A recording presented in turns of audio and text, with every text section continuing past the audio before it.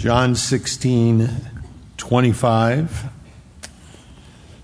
We've come to the end of this upper room discourse. These are the very last things that Jesus has to say, the last discourse, and these verses are the very last things he has to say to his disciples, the 11 of them.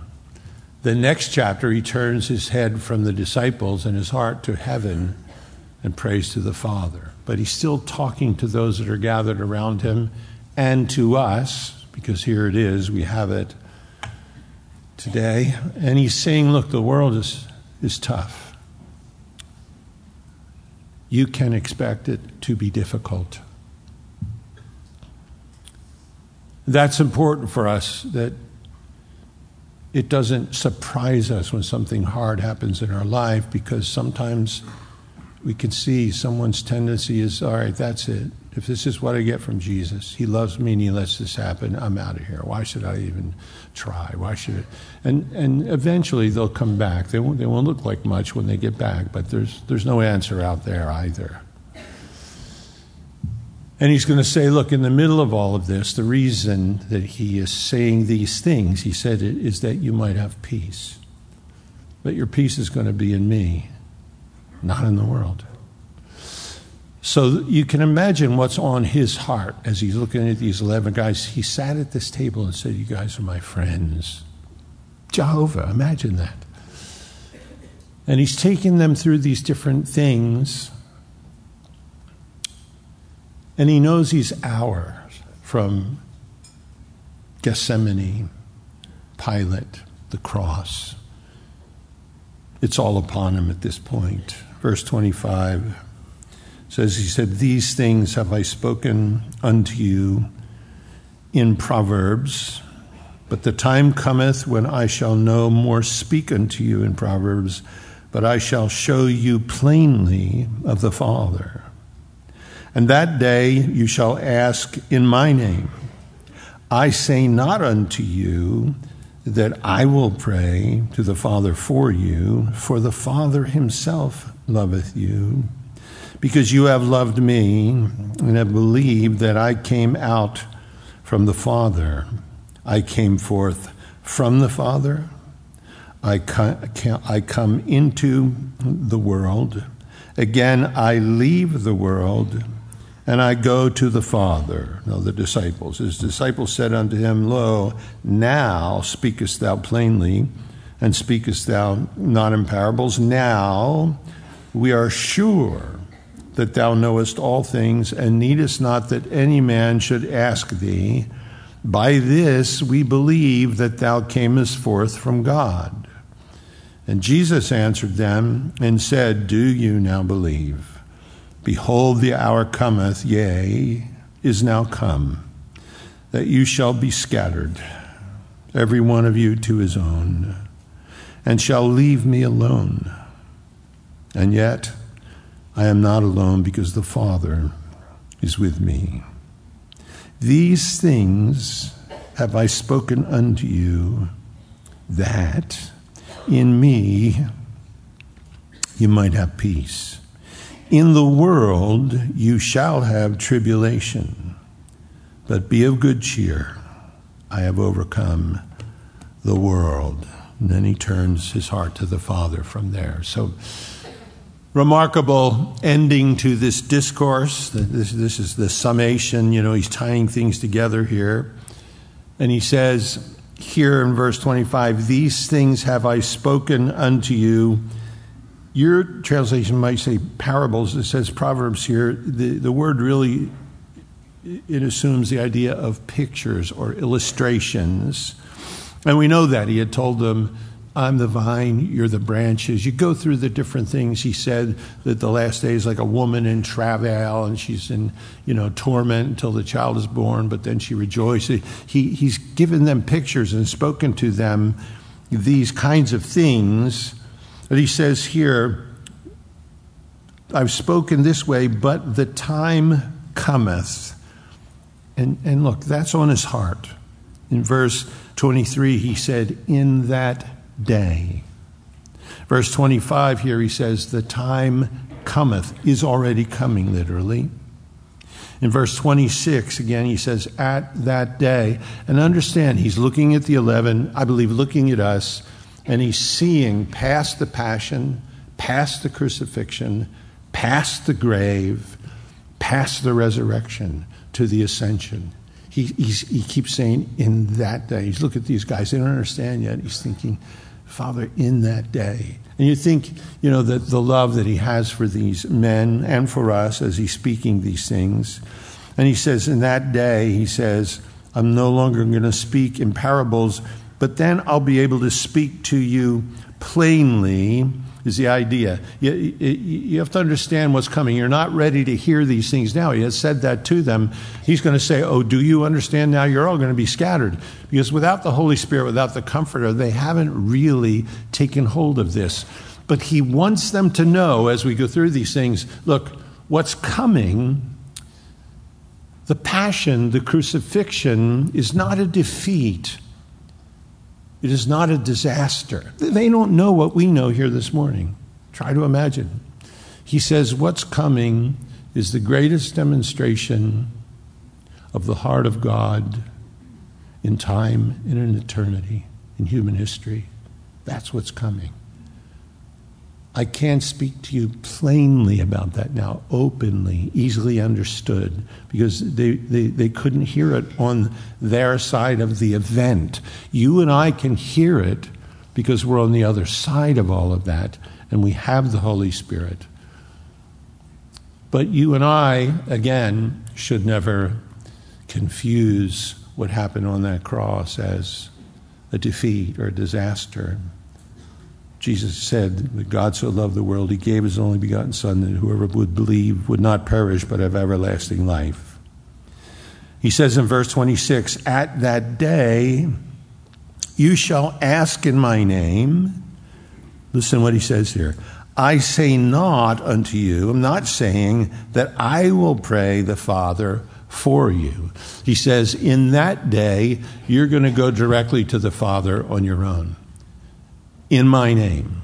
Now, it isn't a formula. In the name of Jesus. It's in his onama, in everything that he is, in everything that he's done, and everything that he's finished, and all that is in his character. We're going to go to the Father knowing that Jesus is our Savior, knowing that through him we can come boldly to the throne of grace. He says, you're going to go to the Father in my name. I'm not saying that I'm going to go to the Father and I'm going to pray for you. He's not saying that. It's in his name, he says, that we'll do that, which is singular. He mentions it in 23, 24, 26, in my name. And I think he's putting before us, this idea that the Bible only knows one mediator. That's all the Bible knows about. And whoever that mediator is, he has to be deity. Because if he's encouraging them and all of us and all of our brethren around the world today that we can go to the Father in his name, then the one that's listening has to be able to hear literally millions of prayers at one time, whatever language that they're in. He has to be able to understand each one of them individually and have compassion and answers for each one of those prayers individually. And only deity can do that. Isaiah would say that the Psalms first, his thoughts towards us, Psalm 139, are more than the grains of sand on the seashore. His thoughts towards us are more than the grains of sand on the seashore. I read this one guy, and I don't know why people do this. He was a mathematician, which I'm not, so I would never do what he did. But he said that's 10 to the 17th power times 70 times the grains of sand. If you're a mathematician, do whatever you want with that. The idea is he thinks about us all the time, for me. And Jeremiah says his thoughts towards us are good continually only. And he's telling us here, in my name, you can go to him singular. Look, not in the name of Mary,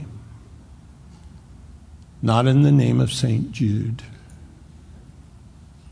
And I don't say that to be offensive or to hurt anyone's feelings. I say that because Jesus Christ himself will lay down his life, and he's the only mediator between God and man.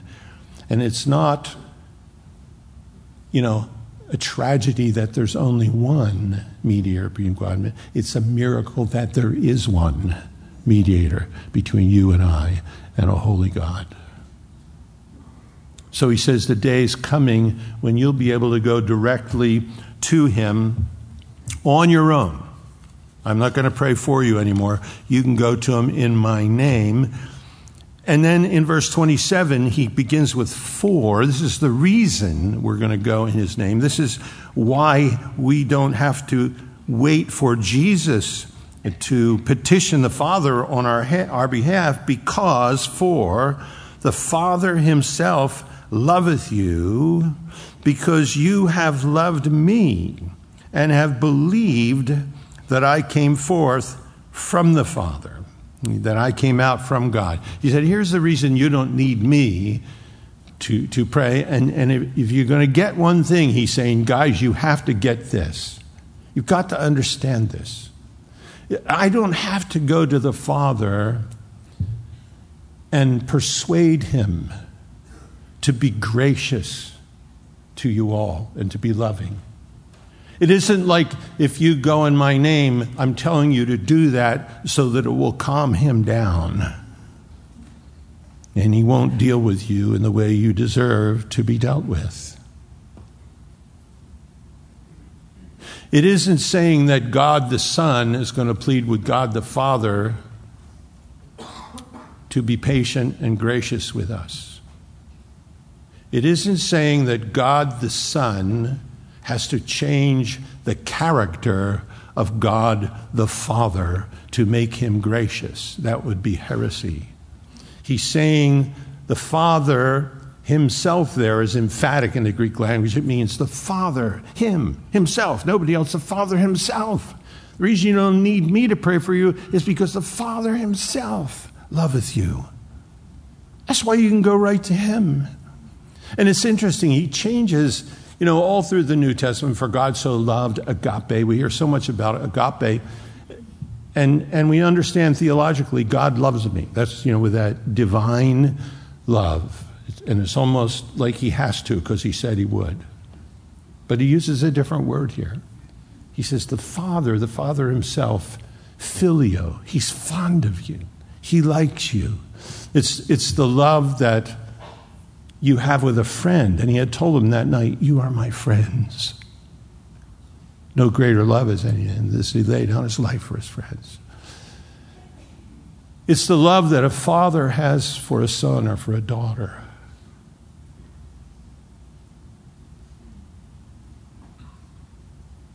And I think of that in my own life, what that means. He says the Father himself loveth, present indicative. The Father himself continually and perpetually is fond of you. That's why you can go in my name. I've paid the price on the cross. You're not ready to hear that now, but I'm going to speak at some point plainly. And because you have loved, which again is filio, but it's there, perfect tense. You have loved and believed, which means you did it once, it's complete, it's done, it's signed, sealed, and delivered. Isn't it this morning? We have loved him and we do believe in him, and that's the bottom line. And he says, because of that, the Father loves you. As I sit sometimes alone with him in the morning, the Father, I can almost taste it sometimes. I say, Father. And the thing is, I know that he loves me, but there are those moments where I realize he likes me. A lot of times there's people around me that don't, for one reason or another. He doesn't love me. He likes me. He's fond of me. I'm his son, and I'm blood-bought. And the door is open wide for me to go to my Father in the name of Jesus. Because I've loved Jesus. And I believed in him. And I know some of you are going to think, oh, I don't love Jesus. How can I get to do that? Show me the manual. Look. The same John, God uses him again to write, we love him because he first loved us. Here in his love, not that we love God, but that he loved us and sent his son to be a propitiation for our sins, to pay the price fully, to suffer in our place. I need to love Jesus more. Do you really? Poor Christian. So do I. I need to love Jesus more. You know, in the ages to come, we're still going to be learning about his grace and his mercy, and those things will still be coming before our heart, Paul says. And here Jesus says, you have to get a hold of this. The Father himself is continually and perpetually, heartfeltedly involved with you because he's fond of you the way a parent is for a child. He loves you.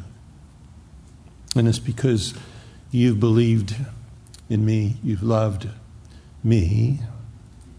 And he said, because you believed I've come forth from the Father. And then in verse 28, he tells us. Now, this is probably the greatest statement of faith in some way through the Gospels. Matthew, Mark, and Luke do not contain this. He says here in one verse, I came forth from the Father, and am come into the world. Again, I leave the world, and I go to the Father. He says, this is the deal. I came into the world. It begins by saying, I came out from the Father. Look at 28. I came forth from the Father. The language is ek, he came out from. So he pre-existed. And he comes out from the very substance. He's the same substance and deity as the Father. We can never treat that too lightly. What he's saying here is, I came forth from the Father. What the Father is what I am. You know, Philip, have you been with me so long you don't know me? If you've seen me, you've seen the Father. Henceforth, say no more, show us the Father. He says, I came forth from the Father. It means pre-existence. And he could have just come forth from the Father, ended up nowhere. That was his mission, was to go forth, Messiah. But the next thing he says is, I came into the world as Messiah. Speaking of the incarnation. He came out from the Father, but then he did the next thing was he took on human flesh. And he says that here, that I am come into the world. And the interesting thing, that's called a perfect tense. It's active. I've come into, and it indicates ongoing results. What it means is he came in the incarnation into the world. He took on a human frame. The Word was made flesh and dwelt among us. We beheld his glory. Glory is the only begotten of the Father, full of grace and truth. He took on a human frame in the perfect tense, which means what he became is what he will always be. He will always be the God-man. At the right hand of the power on high is a carpenter from Galilee wearing our skin. Took it to heaven so that we can have that hope. And he came into this world, perfect tense, took on our nature, our likeness, our human frame. And then he says here, I'm going back then. This is obviously through the cross and the resurrection. That was the pathway, his passion for him to leave this world. And that's a present. He's doing it. It's active. And then the ascension. I go. I'm going. He sees it as happening already. I'm going back to the Father.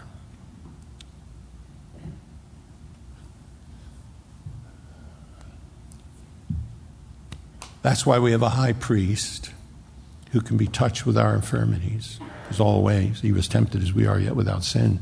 So we can come to his Father now. He says the Father's fond of us. We can come boldly to the throne of grace.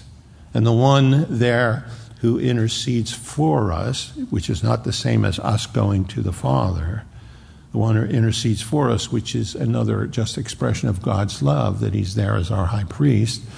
The one who intercedes for us, he knows what it is to be tired. He knows what it is to be hungry. He knows what it is to be forsaken. He knows what it is to feel pain. He knows what it is to die a human death.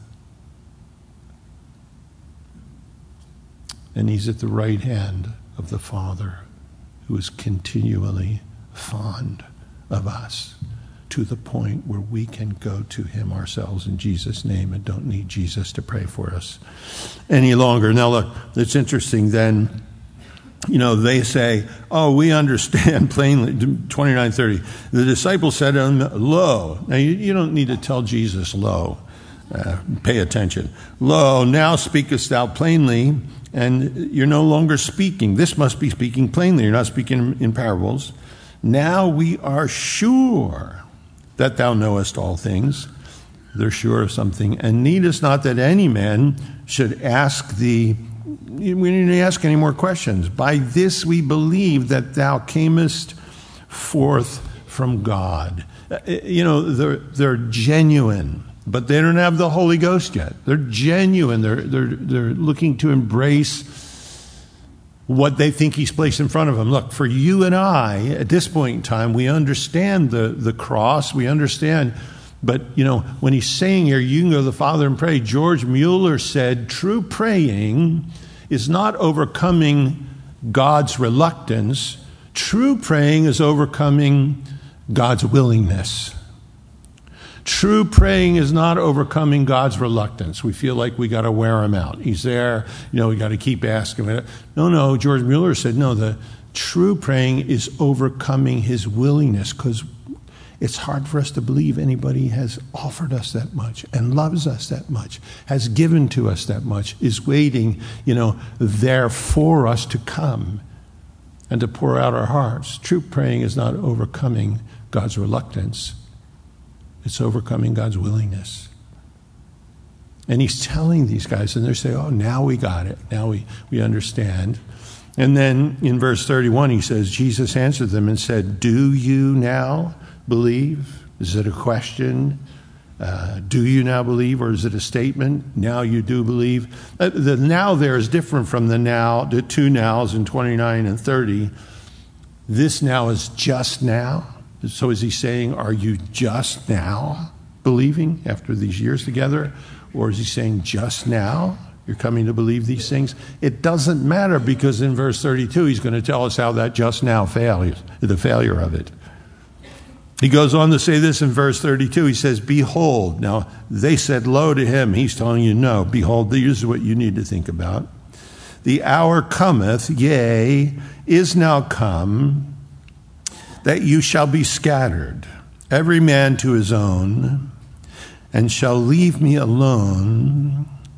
He says, yet I am not alone, for the Father is with me. He said, really, you believe?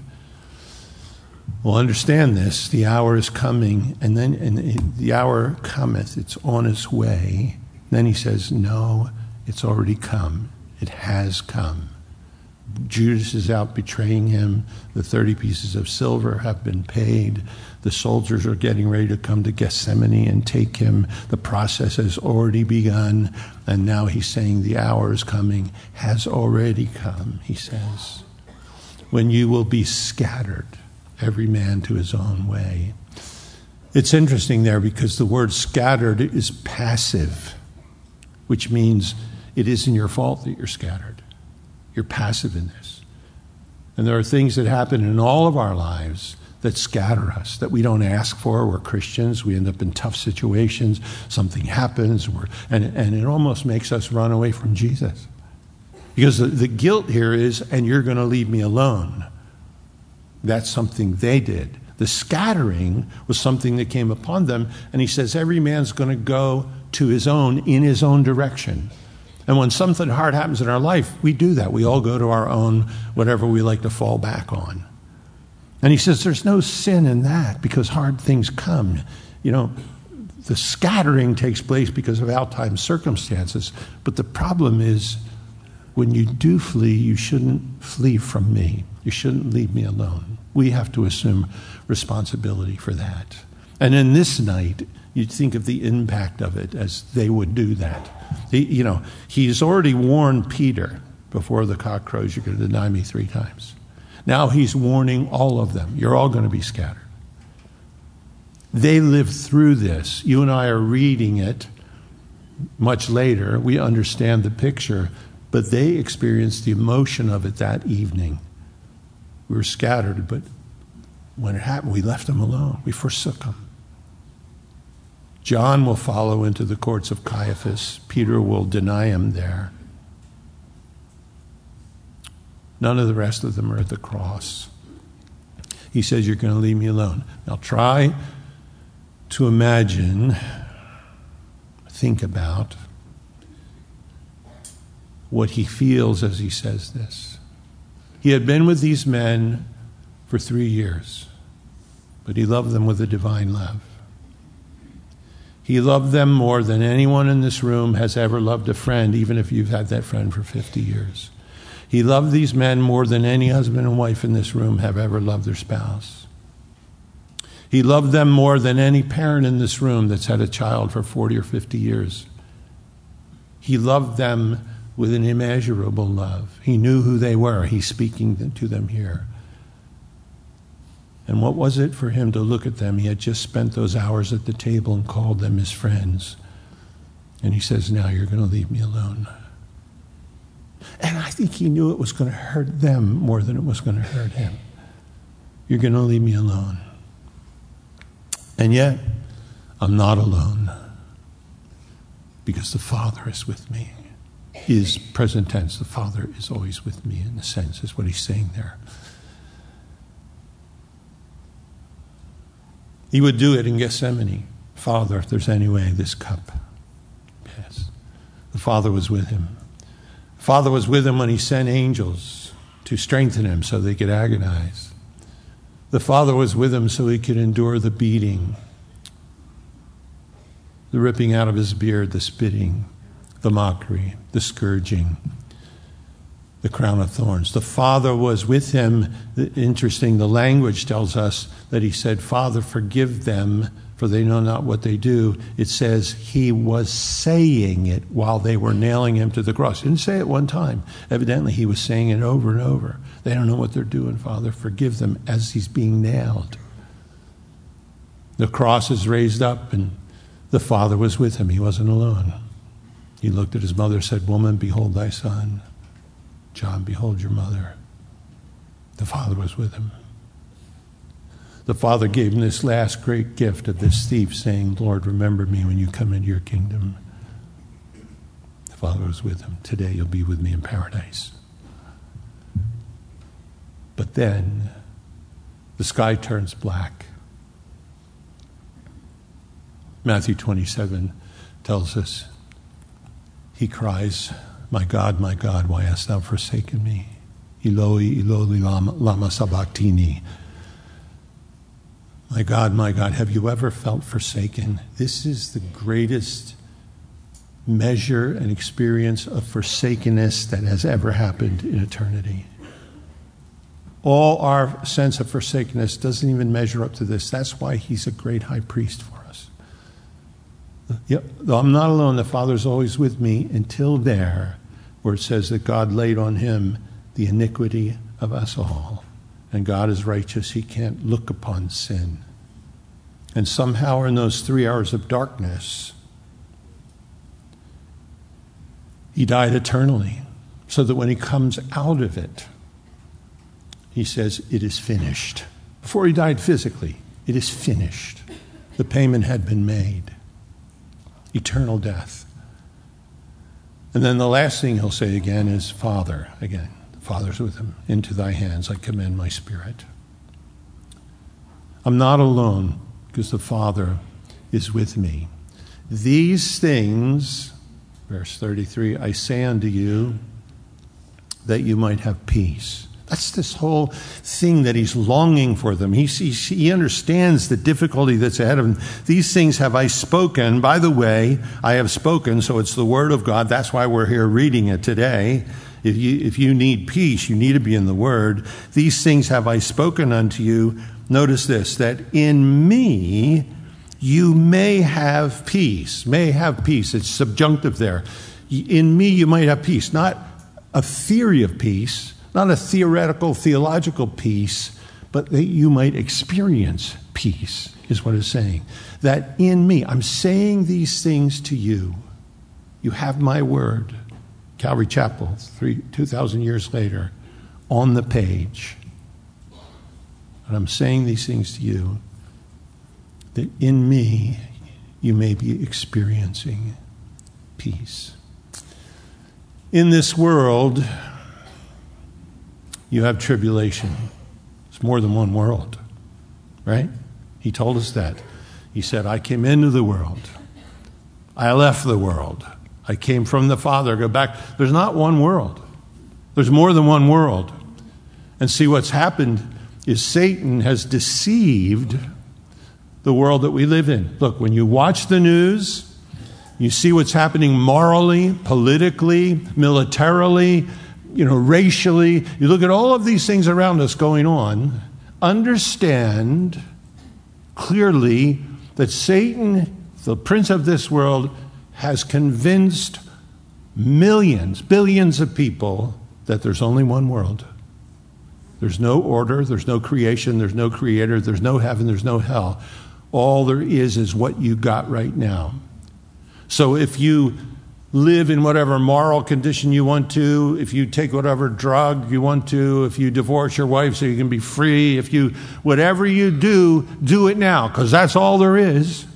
You want to commit suicide? Do it. You'll finally be out of your pain because there ain't nothing else. And there's a darkness behind all of that.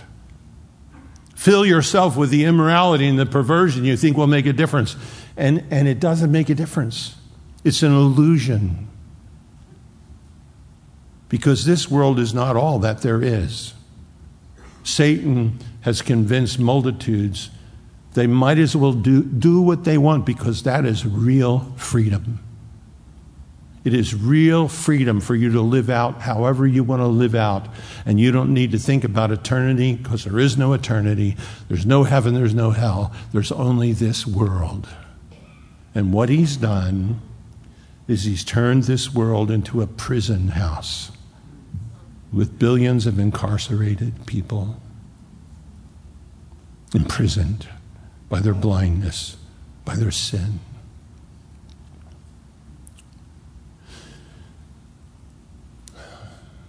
Jesus says, in this world, you're going to have tribulation.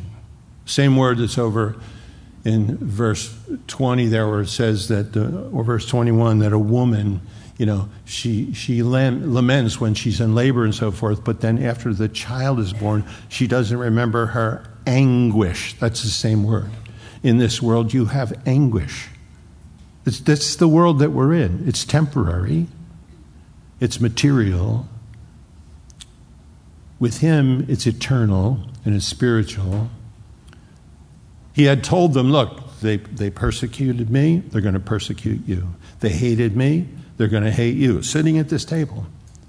The religious people are going to kill you and think when they're doing it, they're doing God a favor. Don't be surprised. That's the world wants you to conform today, and more is hating Christians. The world wants you to conform to their standards, to their morals, to their philosophies, to their attitude. The world wants you to conform to their philosophy, which says there's only one world. And this is all there is. It's all you get. You and I know that there's more than one world. Because our Savior came from another world, came into this world, accomplished in this world what he came forth to do, left this world, and went back to the other world. Amen? Amen. So he says to them, in this world you have tribulation. He says, but be of good cheer. There's a reason. Because I have overcome the world. So you're either an overcomer or you're overcome. There's only two positions you can have. He says, be of good cheer. Take heart is the idea. Because I have overcome. Again, that is a perfect tense, which means it's done once and for all. I have been victorious. I have conquered. I have overcome. I have defeated sin, Satan, and the grave. I am victorious. Be of good courage. I'm the one to do this. And you're going to stand with me. You're going to stand with me at the grave of this present world. You're going to stand with me when people say to Satan, is this the man that destroyed the nations and turned them to ash? This one? He says, because I have already accomplished the conquering. You and I are fighting in a warfare not for victory, but from victory. That's how we fight. And our Savior is the one. Look, what that means is, however much time is left, and it don't look like there's a lot. I don't even know the third service. But that lost sea of humanity is running dry. They're drinking their full of immorality and money and pleasure and power, and they're coming up empty. And God, in his wisdom, has waited. We keep thinking, Lord, get us out of here. What if there's one more person to get saved? That's an eternity. That one person gets saved, all of eternity is changed. What if there's 10 more? What if there's 100 more? What if there's 1,000 more? What if there's 1,000,000 more? And me, I'm selfish. I'm in already, so just get me out of here. But the reason we're here is not to develop our portfolio, not to collect Krugerrands, not to, conquer our golf swing. The reason we're here for such a time as this is so we can go to those in this world without hope that are lost and bring them the good news of Jesus Christ. Because he says, the Holy Spirit is upon me and on us. He says to bind up the brokenhearted, to open the eyes of the blind, to open the prison doors and set the captives free. He is kicking down these prison doors. He did in our lives, and he can do it in the lives of so many others. Are we going to give ourselves to that? He wants us to have peace. We're not going to have it in this present world. There's anguish, there's suffering. I'm thankful for the days I get to sit with my family. I'm very thankful for the days I get to be with my friends. Thankful for the days I'm not in the dentist chair or the doctor's office. I'm thankful for a lot of things. God has been so good to me and so gracious. But this is not home. This is not home. This is not home. And if you're here this morning and you're living in that turmoil, you have no hope. It says that Satan, the god of this world, hath blinded the minds of those who are lost, lest they see the light of the glorious gospel of Jesus Christ. Your thought processes, your heart, if you can't see that there's another world, but you're sitting here today empty, and you're willing to admit that, God's arms are open. He loves you. He sent his son to die in your place. That if you know today that you need to be saved, if you know today, I don't have this peace, all I have is agita. I'm aggravated all the time. I'm angry. I'm vengeful. I'm lustful. If you do not have peace, as we end the service today, we're going to give you an opportunity to come forward. If a friend brought you, they're going to say, come on, I'll go down with you. We're just going to ask you to stand here, listen, in front of everyone. Jesus said in the same gospel, if you're willing to confess me before men, I'll confess you before my Father and all the angels in heaven. In fact, he says when one sinner comes, all of heaven is rejoicing because the Father loves you. The Father loves you. So let's stand. Let's pray together. We'll sing a last song. And before everybody runs out, please, let's pray.